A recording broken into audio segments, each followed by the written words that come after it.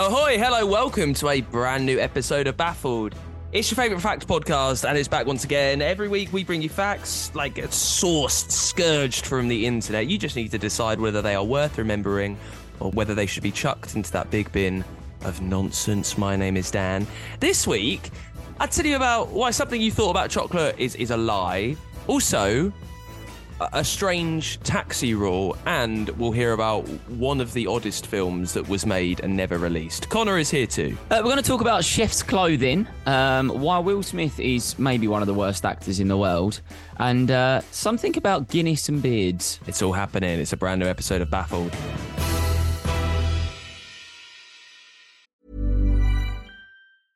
Hey, it's Paige DeSorbo from Giggly Squad. High quality fashion without the price tag. Say hello to Quince. I'm snagging high-end essentials like cozy cashmere sweaters, sleek leather jackets, fine jewelry, and so much more. With Quince being 50 to 80% less than similar brands. And they partner with factories that prioritize safe, ethical, and responsible manufacturing. I love that. Luxury quality within reach. Go to quince.com/style to get free shipping and 365-day returns on your next order. Quince.com/style. Many of us have those stubborn pounds that seem impossible to lose, no matter how good we eat or how hard we work out. My solution is PlushCare.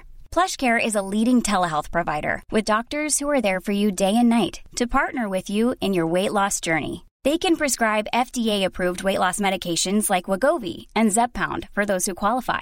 Plus, they accept most insurance plans. To get started, visit plushcare.com/weightloss. That's plushcare.com/weightloss. It's interesting that we're like dipping our toe, Connor, into the world of Will Smith, because I don't know what like we're allowed to say anymore, because like ever since the slap, the high point of his career of winning the Oscar was also the lowest point because he was banned from the Academy and almost just like shunned by everyone. So I don't really know how I feel about him anymore. I know, I feel exactly the same as well. And it's always that thing, isn't there, of when somebody that is like a really, really big celebrity does something bad, can you then speak about them again in public? I mean, and what he done was pretty bloody bad. But I thought, hey, you know, these films are still on streaming services. We can still watch films. We can give a fact about him once upon a time, which actually paints him in a bad light. So, and I predict that in the last year and a bit since the slap at the Oscars, I reckon you've probably watched Hitch about 3 times. Twice, just the twice. It's a classic. Yeah. It's an instant classic. Yeah, and 6 facts on the way for you. You just decide whether they are worth remembering or should be thrown away, should be disregarded. They might be pub ammo, though. Who knows? We'll find out. Connor, what you got? Well, while we're on the topic of Will Smith, let's start with him. While doing a press conference in Japan for the release of the movie I Am Legend, Will Smith accidentally revealed the ending to a collection of entertainment reporters. Whole ending was revealed. Warner Bros. Turned around to the reporters that were present and asked if they could withhold the ending, and the reporters all obliged without any payoff or consideration. Bloody idiots. Idiots, mate. But we kind of dip around that game, and it's one of those things where you want to be nice, because if you're the only reporter that reveals the ending of a film, I mean, it's not the biggest scoop in the world, is it? Because everyone's going to watch the film anyway. It's kind of pointless, because then you just won't get anything from Warner Brothers again. Could you not try and get a little bit of cash though? Maybe, you know, as a team, as a room, you know, maybe all walk out and then go, do you know what?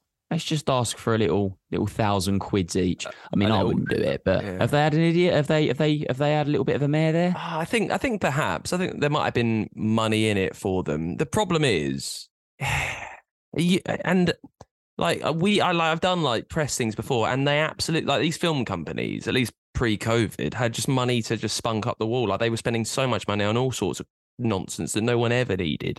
So you probably could have got about $1 million for them, I think. Well, the thing is with this as well is that obviously we've done interviews before for this type of thing. It is a world that we're in.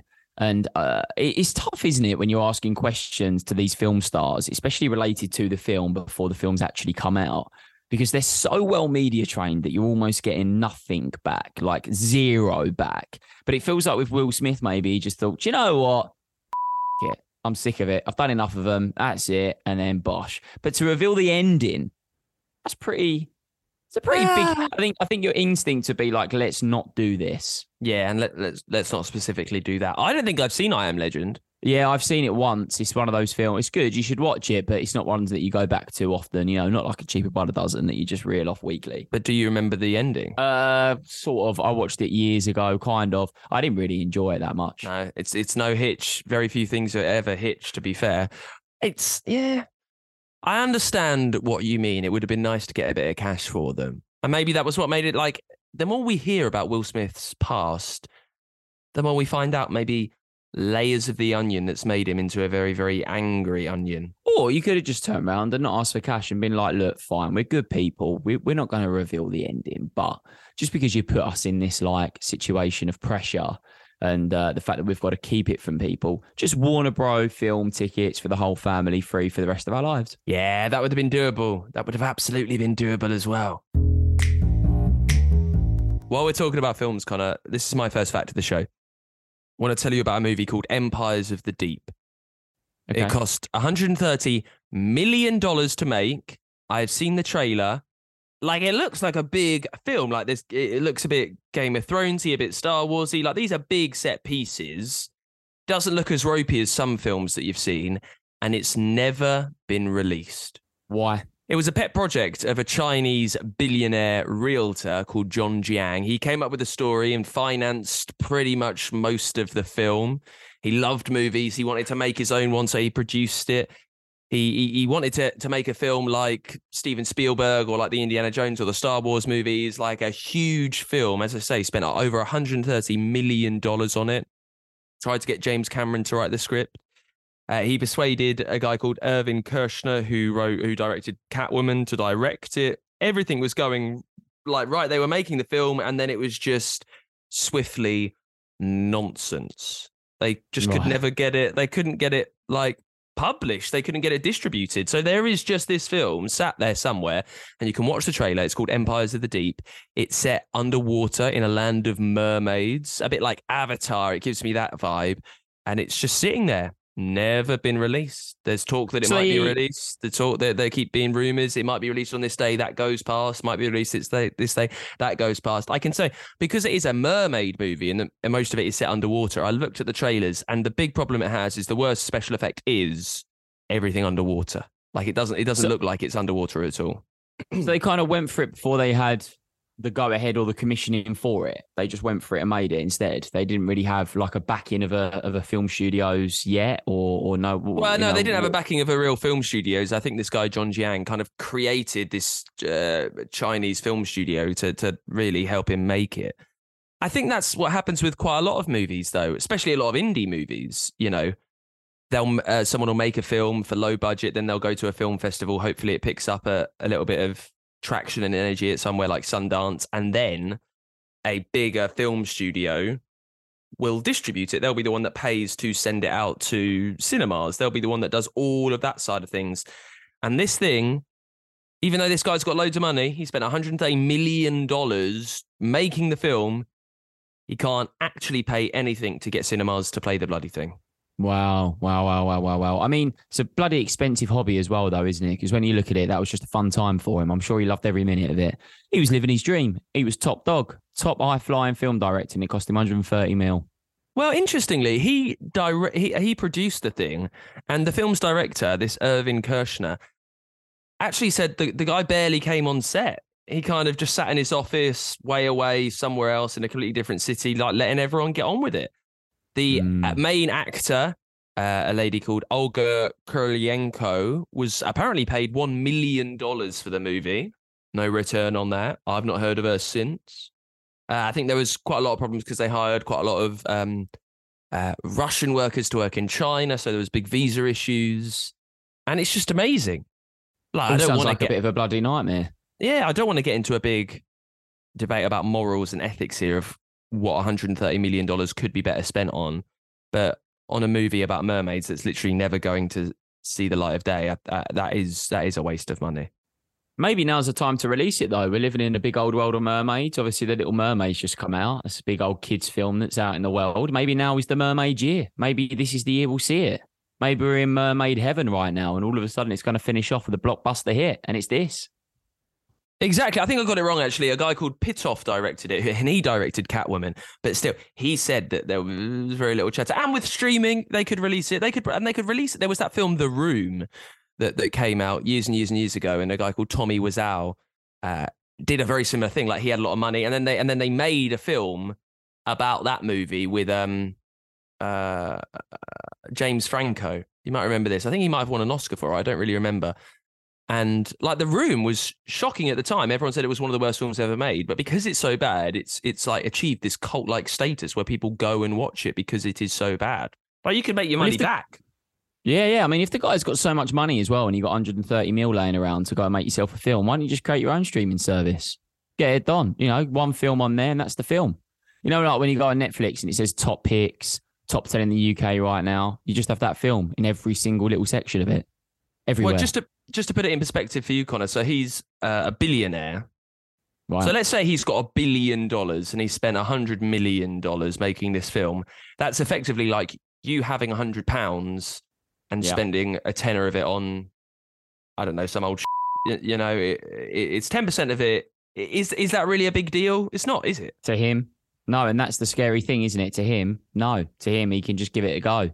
It's a tenner, you know? Yeah, it's okay, over 100 mil, but to him, it's a tenner. Yeah, no bother at all.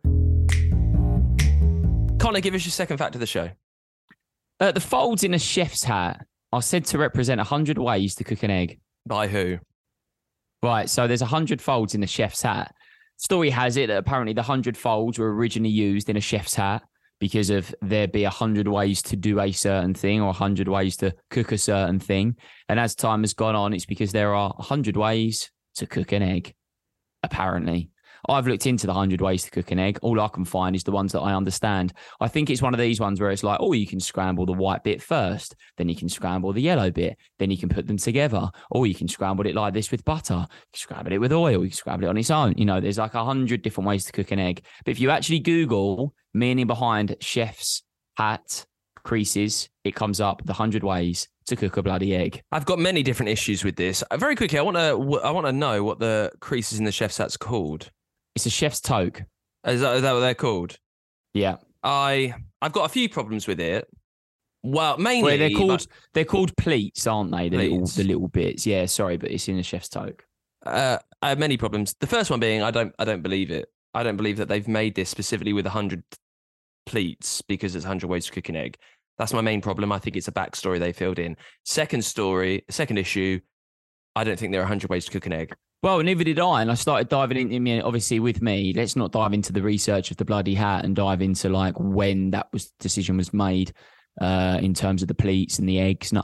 Let's look at the 100 ways to cook an egg. Bloody hard to find out, bloody hard to understand as well. But one of those ones where it's nonsense, I believe, in terms of there are 100 ways to cook a bloody egg. I think it's like different ways of cooking the same type of egg, but you do it differently, you know? So what are we doing? So we've got poached, fried, scrambled, omelette, boiled, 5. Are they just 20 different ways of doing all of those? 20 different ways to poach an egg, 20 different ways to fry Well, an egg?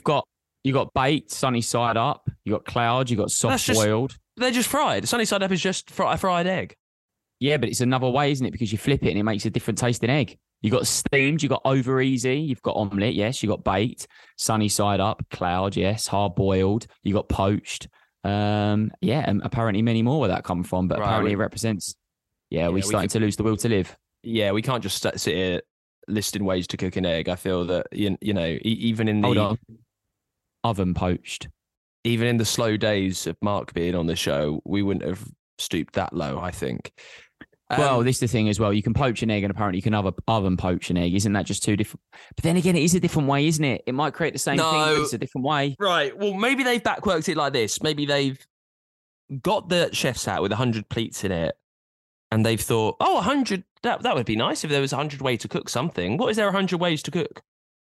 Everyone around the lovely French, I imagine this is in France, everyone in the lovely French cookery school is going, I don't know. So they say, right, well, let's try and find 100 ways to cook an egg. So they're doing poached, oven poached, you know, microwave poached, hob poached. Like they're coming out of their arse here. Yeah, I know. That's exactly what I think as well. But The worrying thing is that apparently it is real. And if you type it in, it's the first thing that comes up. And there's lots of different articles about it. Apparently that is the reason. But I agree. I reckon the pleats are already there and they found a way to fit it because it sounds good, looks good, and it makes a little bit of a thing, doesn't it? I wonder where you buy a chef's hat from. Yeah, mate. Yeah, well, like a supplier. Where you can't just go to a shop down the road. You can't go to Primark and buy a chef's hat. No, but I'm sure Amazon Prime would get you there. Why not, they'll deliver one by 1 o'clock tomorrow, no problem. And I'd love it if there was an industry certification, like a board that makes sure your chef's hat has 100 pleats. Like they control it. Well, maybe, like I didn't do research too much into the history of the hat as such because I was more interested in the pleats and the eggs representation. But maybe like back in the day, you had to have a license to be a chef and you got given the hat to prove that you've got the license. I don't know, but that sounds like something that could be real. That would be an idea. That would be something that no doubt probably French people would have done. Not these days though, mate. In McDonald's, flip a couple of burgers, little mayo chicken, and there you go. You're a chef. Bosh. I'd love to work in McDonald's with a fancy posh hat. I think I would Everyday insist on lunch. it. I would insist on that. When I reheat my hash browns, when I stick the old sliders in, I'd be wearing my 100 pleated hat. Yeah, oh yeah, you would wear the pleated hat, wouldn't you? You would wear it every single bloody day if you was a chef. You'd be the pleated hat guy. Right, second fact of the show for me. Let's talk about black cabs in London. Famous institution. Cabbies, you have to... Yeah, what's up? Just don't get me started. I love the old original black cabs, and now they're bloody these new ones. I understand better for the environment, and I agree it should definitely happen, but you can't beat that look of the old black cab. Yeah, you have something similar, don't you? But I understand. They are like a famous institution. Cabbies, they would have to take the knowledge. In theory, they could take you anywhere in London without having to look at a map. They knew everywhere. They had done so much research. The test is called the knowledge anyway. There has to be a few specifications of what a black cab can do for it to be legal on the road and for you to be certified as a black cab driver. It needs to have wheelchair access. Makes sense, right? Yep. It needs to have a turning circle of just 24 feet. Right. How about this? It needs to have sufficient headroom for a 5'8" tall man to sit on the rear seat wearing a top hat. It makes sense. Back in the day, it makes sense. A reason why you can't beat the bloody old black cabs. Do you know what they should have done? Here's the thing, because this just sums up why black cabs are so fantastic. That little fact right there. They should have somehow worked out a way to keep the original look of the black cabs. Maybe use the old black cabs, but drop the engine and fit them out with electric engines. Maybe that's too expensive. But they still do look quite similar. No, they don't. The new ones look like something out of a bloody Pixar film. They look like an animation. Got that great big horrible grille at the front. Not a fan. Describe to us, Connor, what your perfect original London black cab looks like. They're just the original black cab with the little circle lights at the front. They've got the circle headlights right at the very front, and they kind of dip over like that. You've got the little grille at the front as well. Then you've got the nice little chrome bumper. Oh, they're unbeatable. They're the best. They are the absolute best. They do look a bit like hearses, though, don't they? A little bit like hearses, and I reckon they're a bloody nightmare to drive. But I'm not talking about the original ones which were fairly modern. I'm talking the OGs. I'm talking these. The OG Hackney carriages, cab. yeah. Yeah, they're the best ones. And then we kind of progressed onto that, didn't we? Which we're showing on a podcast right now, but you can Google this. You can see the timeline of black cabs.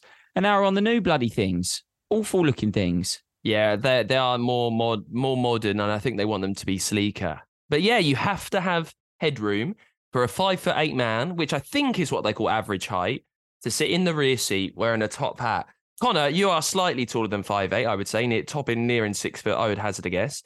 Yeah, you are known to wear interesting clothes. Have you ever sat in the back of one with a top hat? Never sat in the back of one with a top hat. Sat in the back of a black cap with a suit on, yeah, but I've never had a top hat on. But I can understand it. You see, when would this law these sort of things come out? When would this have been? I don't really know. So I imagine maybe early 1900s, late 1800s. Well, no, early 1900s. If it's an industrial, like a proper motor, as opposed to like a horse-drawn hansom cab. Sounds like something you need to consider back then. I'm trying to think of a modern day version of having to consider something that's modern for a thing that is out now. And I can't really think of anything. I'm trying to think of like plane access or I guess a good example. I know on trains now we have plug sockets. Is that similar? They must have a plug socket. Black cabs used to know. What I really That's enjoy is the right. fact that this whole ruling was designed so the dude didn't have to take off the top hat. That he could just sit in, he could just step down, sit in it without the door or the ceiling even bothering his top hat. There's a part of me that feels that the person that put this law in place was a really pompous one that wore a top hat, and they just bloody put it in. They're like, do you know what? I make the laws. I run the laws. I am the black cab leader. You've got to be able to wear a top hat at 5'8". There we go. Put it in there. Because if you can't, I wear a top hat. I'm 5'8", and I won't enjoy myself on the black cab. There's your rule. I think you might be right, you know. It sounds like the sort of thing somebody would do in the late 1800s and early 1900s. They were all horrible people then, weren't they? A little bit pompous. There's a bonus fact for you. Every single person who lived in the late 1800s and early 1900s was a horrible, pompous person. And that is a fact, dear listener. Thank you very much for staying with us.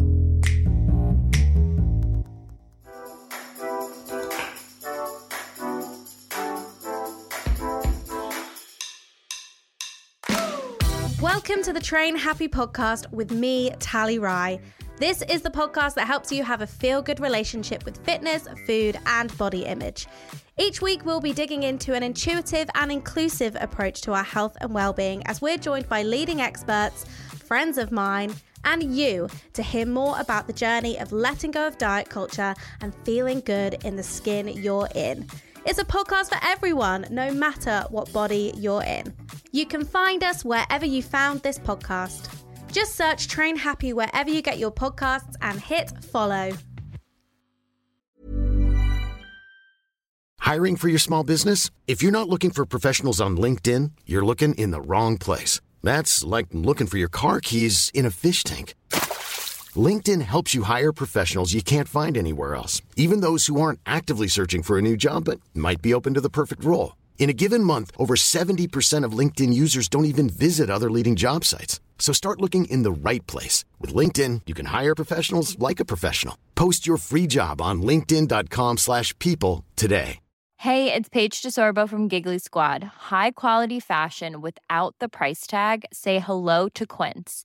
I'm snagging high-end essentials like cozy cashmere sweaters, sleek leather jackets, fine jewelry, and so much more. With Quince being 50 to 80% less than similar brands. And they partner with factories that prioritize safe, ethical, and responsible manufacturing. I love that. Luxury quality within reach. Go to quince.com/style to get free shipping and 365-day returns on your next order. Quince.com/style. Millions of people have lost weight with personalized plans from Noom. Like Evan, who can't stand salads and still lost 50 pounds. Salads generally for most people are the easy button, right? For me, that wasn't an option. I never really was a salad guy. That's just not who I am. But Noom worked for me. Get your personalized plan today at Noom.com. Real Noom user compensated to provide their story. In 4 weeks, the typical Noom user can expect to lose 1 to 2 pounds per week. Individual results may vary.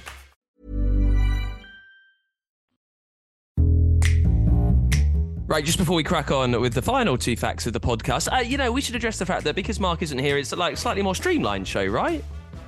Yeah, I feel like it just flows easier. We haven't got that person there correcting you every single bloody given time.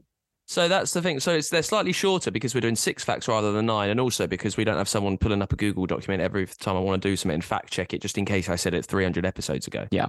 So yeah, I thought I'd address that. Also, if you're listening and you want to get in touch, if you've got your own facts to share, get to baffledpod.com. We've got everything there. We've got merch that you can buy. You can follow us on the TikTok. You can do all of that and just send an email. Let us know what you're thinking. The search for Mark Head's replacement is on. My money, my fingers are crossed for a spotty ginger lad. Connor, what about you? Yeah, no, I think my fingers are crossed for a female. I think it'd be a good addition, but a spotty ginger lad would do. Yeah, well, we had Mark. We might as well just carry on where we left off like that. Why not? Right, last fact of the show. What you got? So Guinness once estimated that 93,000 litres of beer are lost in facial hair each year in the UK alone. I know it's an estimation, so there's not much science that's got involved on this. Mm. But how on earth are they estimating it? That means they would at least have had to figure out how much Guinness is lost in some people's beard for them to even make the guess. Well, when they say beard, I don't think they mean like what me and you have got right now, which is a very, very low stubble. They're talking proper beard. When you think of a beard and you think of a Guinness drinker, whatever that vision is in your head, that's the type of person that I believe they've done the study on.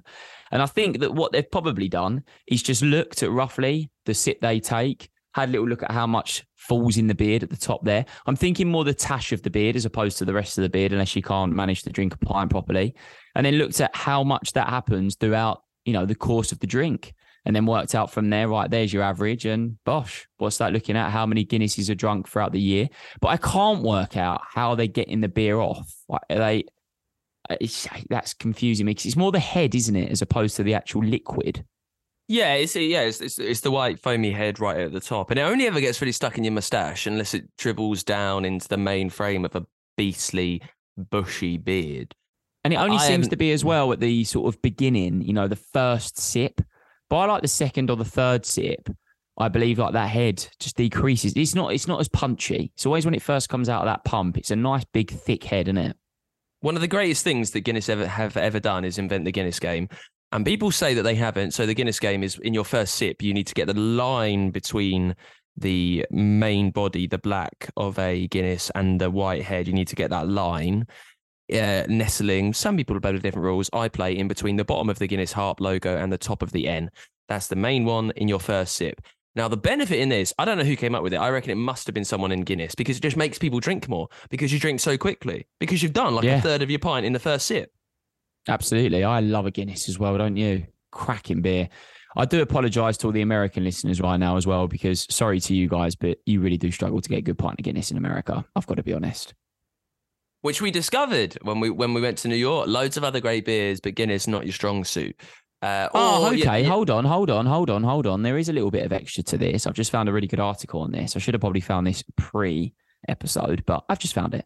The scientist that done this study, isn't it great that a scientist decided to do this? Fantastic. There we go. Found that the average drinker takes 10 sips to sink a pint of Guinness, of which 0.56 millilitres of Guinness is trapped in the average moustache at every sip. Okay, and I think that's too convenient because a pint is 560 mils there or thereabout, maybe a bit less. So the fact it's 0.056, it's almost, that's what, 0.1%? Or is it 1%? Anyway, it is a percentile of it. It is a directly factorable by 10 percentile, which makes that a really good moment there where Mark would have been handy, do you think? He could have done some quick maths in his head. Yeah, I don't know. I can't move the decimal points in my brain like that for a long day. Yeah. I think it's too convenient. Okay. Yeah, I think it's just absolutely too convenient. But I get that a lot of Guinness, let's not forget our poor lost souls of Guinness are lost to the beards, the big beard boys, every single day. And also as well, if you are drinking Guinness with a beard, please bloody wipe it. Can't stand it. And anything else that falls in your beard too. Thank you. Last fact of the show. I'm going to blow your mind, Connor. White chocolate is not chocolate. Of course. Well, yeah. White chocolate is not chocolate. It's a different version of chocolate that's white. Technically, it ain't chocolate at all. No, because chocolate's brown. But dark chocolate's still a chocolate. White chocolate is not chocolate. What, is there a crucial piece? Is it because cocoa's not in it? Well, almost. White chocolate is made of a blend of sugar, cocoa butter, milk, vanilla, and a fatty substance called lecithin. Let's forget about that, not important. White chocolate is not normally a chocolate because it doesn't contain chocolate solids. Cocoa beans are removed from their pods, fermented, dried, roasted, cracked open, the shells discarded, and then the nibs are ground into a paste called chocolate liquor. And that's what makes the cocoa butter, what makes the white chocolate. It lacks the actual component of real chocolate, which is this nib, because it's made of like a derived cocoa butter instead of the actual nibs, which is proper chocolate from the seeds. Okay, interesting.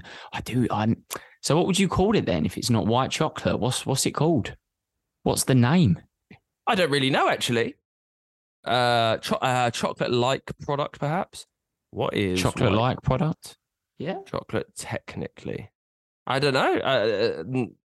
It's confectionery, Confectionery. I think is what they call it. Confectionery. Right, okay, interesting. I love it. I bloody love a bit of white chocolate. Good tasting bit, that. Yeah, but I think white chocolate more than any other chocolate, you can really... We've had a food-heavy show today with eggs, Guinness, and now white chocolate. Your perfect meal. It's very, like, distinguishable when you can tell when it's bad. Like, there's a very fine line between and good white chocolate, whereas other chocolates are kind of fine. And, like, crap chocolates that you might get in an Easter egg, crap milk chocolate is okay because there's a certain joy and appeal in it, whereas crap white chocolate is like cardboard and awful, and it's not chocolate at all. Interesting. Well, there you go. All of your lovely milk chocolate, white chocolate dreams have been completely and utterly obliterated. You're not eating white chocolate. Sorry. Did you have many white chocolate dreams? I had white chocolate dreams of swimming in a white chocolate pool. Thank you very much for listening to this week's episode of Baffled. What have we learned? Well, let's do the foodie one. You're losing a lot of Guinness and wasting a lot of money if you've got a beard. It just looks frankly ridiculous. Also, white chocolate is not chocolate at all, and there are 5 ways to cook an egg, and you can get fancy 20 times with how you do them. Baffledpod.com if you want to say hello and get in touch. We will see you next week with a brand new episode of Baffled. The search for the co-host carries on. Not long till you need to wait either. Say goodbye, Connor. Goodbye. We will see you next week. Until then, bye.